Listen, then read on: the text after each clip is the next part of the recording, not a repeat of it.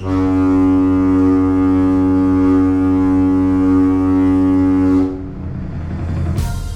afternoon, good gamers, and welcome to Save Our Games, the video games broadcast that isn't afraid to stand up for truth and simplistic moralizing in the hobby, nay, the way of life that we dedicate ourselves to, gaming.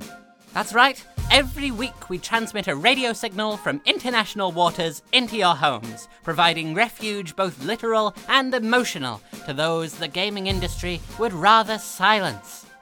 Last week you will have listened to some of those fine souls we've taken on board from forums and front rooms around the world to provide you with that sweet, subcultural content you've been craving.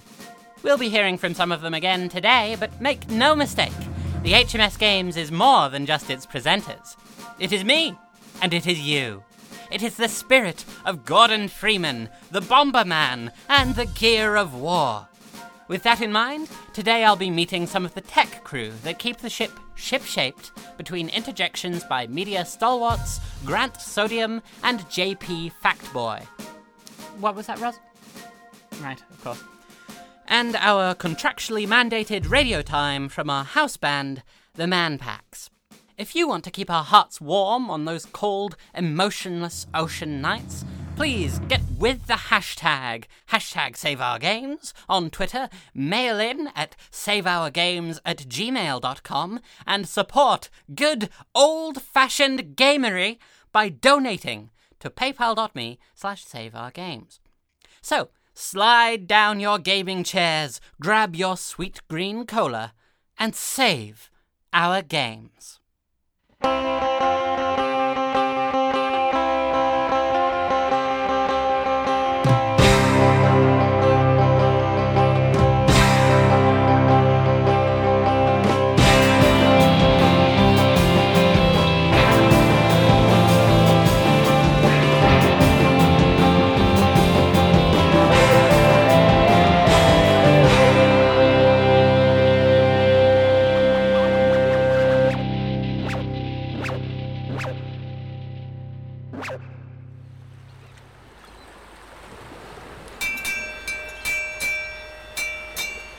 You join me on the bridge of the HMS Games, where all our navigation is conducted, keeping us untrackable, untaxable, and unaccountable to the games police, who would shut down our operation if they knew where our ship was stationed.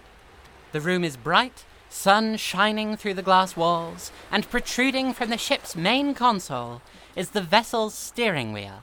You wonder, who is responsible for maneuvering us out of danger?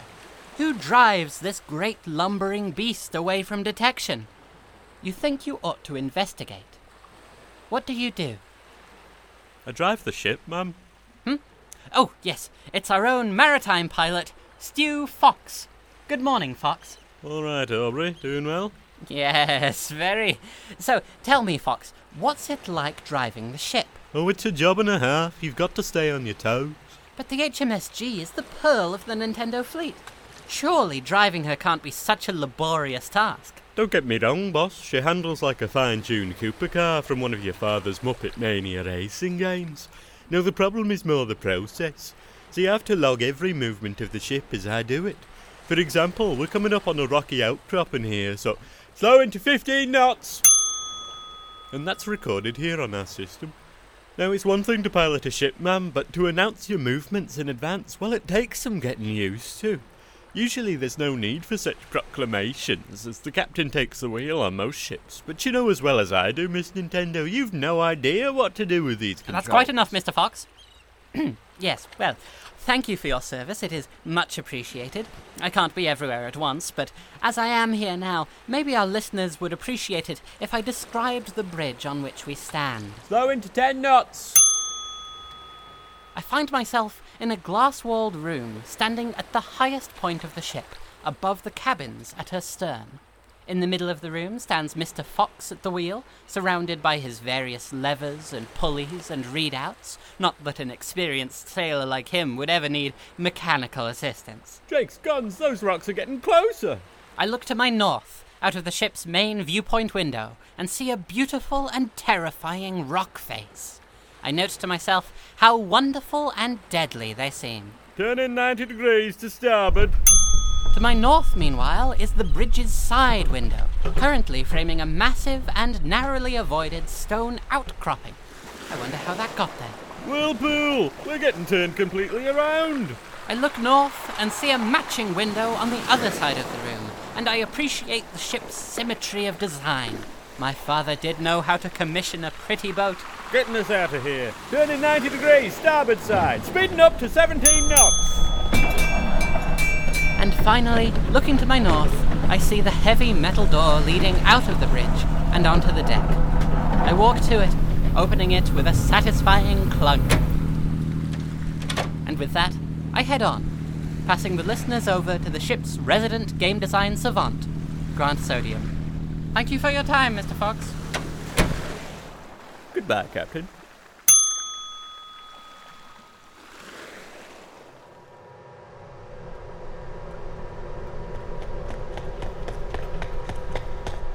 Games. They gotta make money, right? Otherwise, what's the point? But what if I told you that designing your game to get the most short-term sales isn't a good method of game design? Crazy, I know. Well, I'm Grant Sodium, and I'm here to fix the problems endemic to modern games. Grant Sodium's ideas are the best. So, we already know that attempts to garner the most pre-orders and on-release sales don't make for good games. You only have to look at the recent launch of Mass FX 2 to tell you that. But on the other hand, games have to make money. So how do we fix this?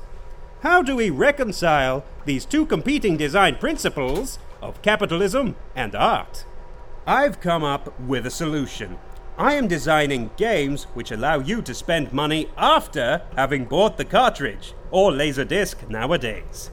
Now I know what you're thinking. You're thinking, Grant, why in Hades would anyone spend extra money after having invested funds at first? And I have the answer. I call it Game Billing.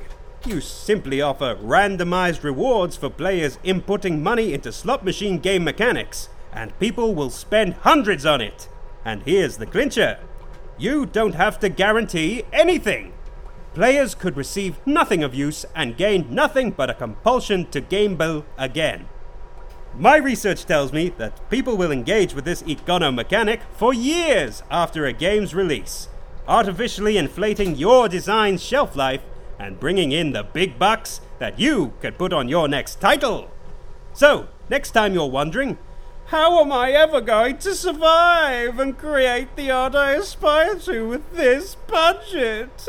Just remember Grant Sodium's Game Billing. Happy trails.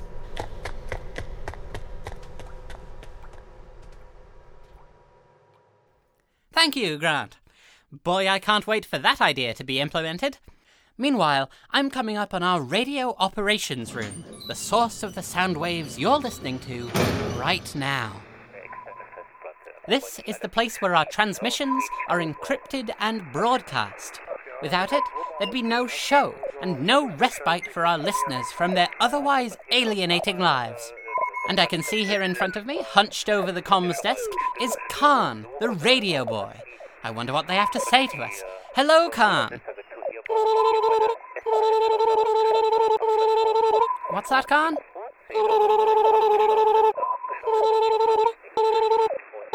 For goodness sake, Khan, stop playing with the telegraph machine. Oh, sorry, Aubrey. Just experimenting. Well, I suppose that can't be helped.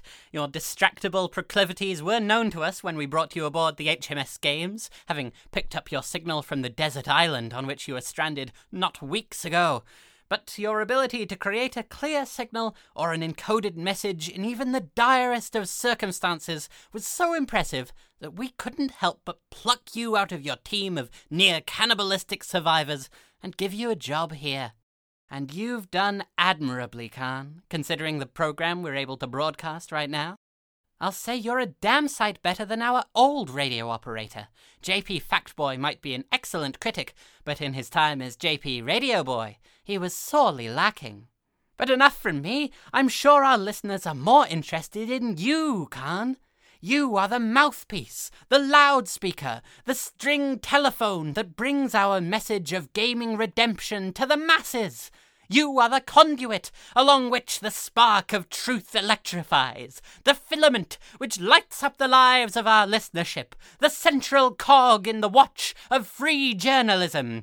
Your mechanical mind is what makes it all possible, Khan, and free gamers the world around are indebted to you. So with that in mind, my boy, what do you have to say?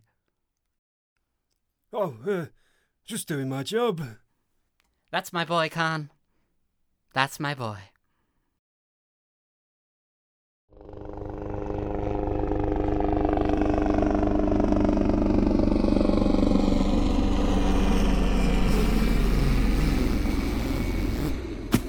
What's up, cool cats? It's JP Factboy, aka the Fact Blaster here, bringing you the facts about video games. Today, I'm going to be telling you about an odd but not unsurprising link between the protagonist of two fairly gentle indie games and why it's something we should expect to see more of in the future. Let's hear the facts! You've heard of indie darling YA game Night in the Woods, right? With good reason. It's good. That's a Fact Blaster exclusive. For those not in the Cool Club, and of course I'm kidding, if you're listening to JP, you're all in the Cool Club. Night in the Woods is a story-rich platformer where you play as May, a recent college dropout, returning to her decaying post-industrial town and struggling to reckon with both her internal demons and the demons of capitalism, in front of the backdrop of a sinister mystery. Also, all the people are animals, but that never comes up. May is a cat, but people have pet cats too. It mostly seems stylistic. Meanwhile, A Short Hike is a 3D platforming open-world game in which you play Claire, a teen on vacation with her family who has to climb a mountain in order to get cell phone reception. While exploring the Holiday Zone, you'll meet interesting characters, help a few people out, and have fun, probably with a volleyball. It's hecking gentle, folks! Also, everyone is animals. Claire is a bird. These games obviously have something in common, and I think you can spot what it is. Sardonic neurodivergent young woman protagonists! That's right, May's attempt to deal with what are possibly the symptoms of ADHD and BPD are a core theme of Night in the Woods. These character traits filter down to the writing of her casual conversations, where she's gently impatient, straight-talking, and funny. While A Short Hike doesn't make its players' characters' neurotype as much of a theme, these traits are similarly abundant in Claire, who launches herself into her holiday quest with the wide-eyed hyperfixation of a girl with ADHD. Now, fantastic buddies, I don't mean to perform pop psychology on these characters right now. That's what I do on my Sunday show, Just Brains with JP. But it is telling that these two indie protagonists share these qualities. So why? Well, one attribute these women share is that they are chaotic, and this part of their personalities helps account for the true agent of chaos in the story, the player. In most games, the actions of the player can destroy Immersion. Why is Kratos repeatedly swinging his axe at that rock? Why is Nathan Drake insisting on punching everyone rather than using his guns? Why is Luigi on the racetrack? Mario! But making a character whose neurodivergence explains their erratic behavior means the player really embodies who they're playing as. May is someone who would spend a day parkouring to an open window, just for fun. Claire is someone who would spend an hour trying to find a stranger's lucky red hat. Both have been written in a way to explain the actions of the player as the actions of the character, in a way that needs little roleplay or discipline from the player. They're just like that. Obviously, this effect doesn't work 100%, and there are reasons it isn't the norm when writing and designing games. You need a very particular setting and theme to pull off the wisecracking, distractible kid in a world of grown-ups. But we should expect to see this type of protagonist more often in the future, as games start to poke their head out of the bunker of 80s action hero tough guys that they're historically biased towards. This kind of character requires a humility and understanding that the world doesn't revolve around them, even though, as a video game protagonist, it does, which might become more common as games mature. So, the neurodivergence and possible ADHD of characters like May and Claire is more than just an idle writing choice. It's core to the experience of embodying those characters as a player, and feeds into the central themes of their respective video games.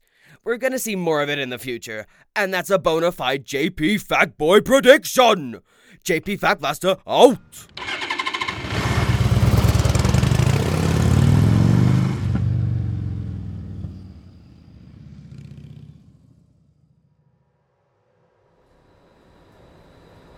You now join me in the HMS Games engine room, where the old girl is kept moving by our capable mechanic, Deb. Now, Deb has her back to me, tinkering with something on a wall panel. Good evening, Deb. Oh, Christ, boss, don't sneak up on me like that. Oh, my apologies, Deb. I was just demoing to our viewers the good work that the service crew of the ship do, and since I was passing by... Did you not say on the walkie-talkie that you were coming? You got a walkie-talkie? Yes, Khan gave us all... Never mind. These engines won't fix themselves. Deb, do you think you could tell our fans what your daily work on the ship involves? Well, it's my job to... Balls! I have to keep the engines in working order, which isn't... Damn it! And what constitutes that process, would you say? It's mostly a matter of timing. Hell. See, to start the engines up, I have to line up this spinning reticule with the right section of a combustion circle. Problem is, the reticule spins progressively faster, and if I get it wrong, the damn thing blows out! And what's the penalty for that happening? Well, it makes a pretty obvious noise, which in this circumstance isn't so bad. And I have to start the process again. Until I can time it right, consistently. Oh, you've done it, Deb! Fantastic! Well done! Well, I'm good at my job. So now that our engines are working again, why don't you tell us why the process of starting them up requires such arbitrary challenges of rhythmic execution? Well, it's actually quite clever. That's not one of my alarms. Oh, dearie me, no, that's a signal I have to go and deal with. I'm so sorry, listeners. I'll have to cut our meeting with Deb short. So, keep up the good work, Deb. I'm sure we'll get back to you soon. And while I'm rushing back to the studio, I'll pass you over to our inimitable house band, the Man Packs.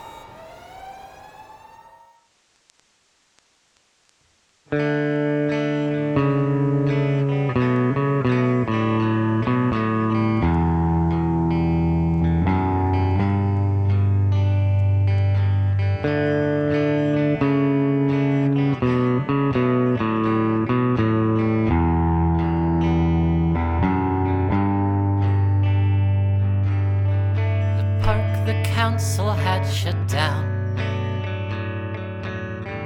Eroded concrete causing kids to fall upon the ground. We never moved with any grace until we made our avatars to play within your games. But now I'm back at this old place. I feel powerless because I never learned to skate. The half pipe is hell since you stopped making games. I used to do so well, but real life skating ain't the same. My career in tricks could have made me a star, but only virtually, 'cause in real life ollies are hard.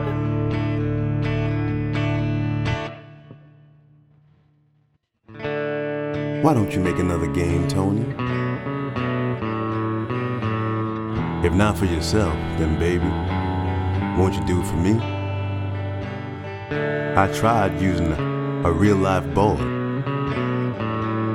but the wheels don't spin right, and I never get a good high score. The half pipe is hell since you stopped making games. It used to not hurt when I fell, 'cause it was a simulation of pain. In your games, my career let me meet skating stars. But until you load up Unity, Tony, I'll never meet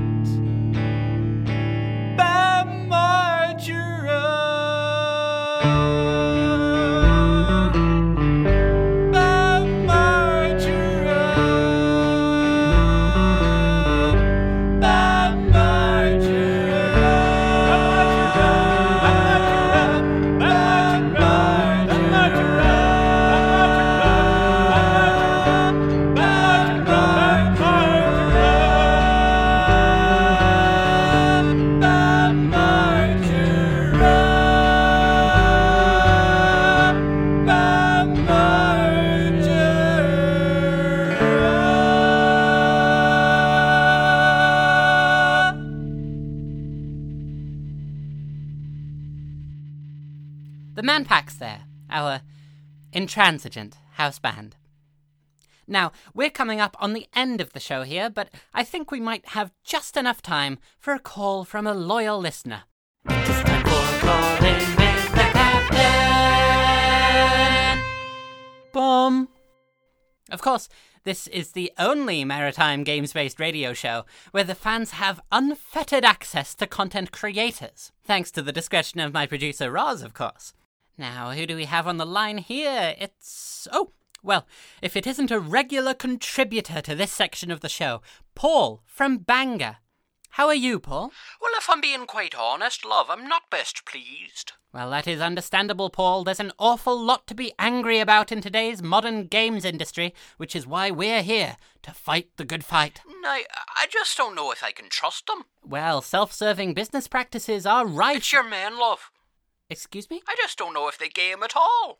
Surely you're not talking about the crew of the HMS Games now, are you, Paul? The very same. I mean, you're JD Truthboy. JP Factboy, aka the Fact Blaster, yes? When is it going to talk about No Man's Sky? What? Any gamer worth their salt would be revealing what happened with real games like that, not dealing with this postmodern, virtue-signalling, cultural Marxist art nonsense. And I just can't believe a crew of real gamers would waste their time, our time, if they're not going to talk about what matters, which is, of course, frame rates. I just want to know if you know what those are, Aubrey. Now, listen, Paul. I mean, have you played any games at all, love? Or did you just get this job because of your father? That is not... Aye, there was a man who understood how to develop. Oh. There was a real game. Oh, well, it seems like we lost Paul there. What a shame. Though, it does give me the opportunity to say a little about this ship and about the show. We have taken in the absolute cream of the crop in this industry. People who spoke truth to power and were turfed out in turn. There is not a single crew member here I do not trust on our crusade to battle, to fix, to save our games. I may have commandeered this ship from the Nintendo fleet, but it is now profoundly free of its mooring, and will sail on to fresh pastures. Dear listeners, dear gamers, there is no going back. So let us persevere. Let us advance. Let us go!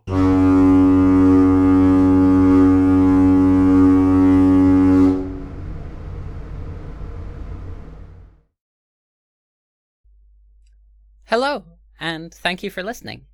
My name is Ash Henri Jones, and I created this podcast after hearing broadcasts from Save Our Games and thinking that it shouldn't just be limited to radio waves, it should be put online for posterity as well. So that's why this is here, and we'd really appreciate it if you could rate the show what you think it's worth on your podcast platform of choice. If you enjoyed it even more than that, perhaps, then you can leave us a tip at our tip jar, which is at paypal.me/saveourgames. Failing that, if you cannot donate, or if you simply don't want to, then just as useful to us are if you share the show with a friend, whether just as a general PSA on social media, or more specifically with someone who you think would enjoy it. That really helps us out a lot, and it's the only way that shows like this can grow and reach more people, because we don't have the same support networks that other podcasts have.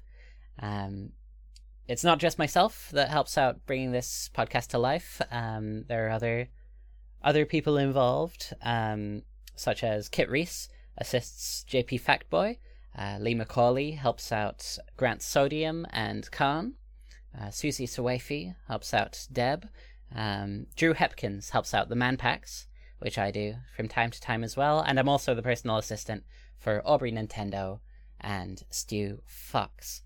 The impetus for this podcast was from myself and Rain Watt, with assistance from Haley O'Gorman, Dev Ryan, and Kit Reese. And it wouldn't be possible, of course, without people listening. So thank you for that, and I hope you catch up with us next week for more Save Our Games.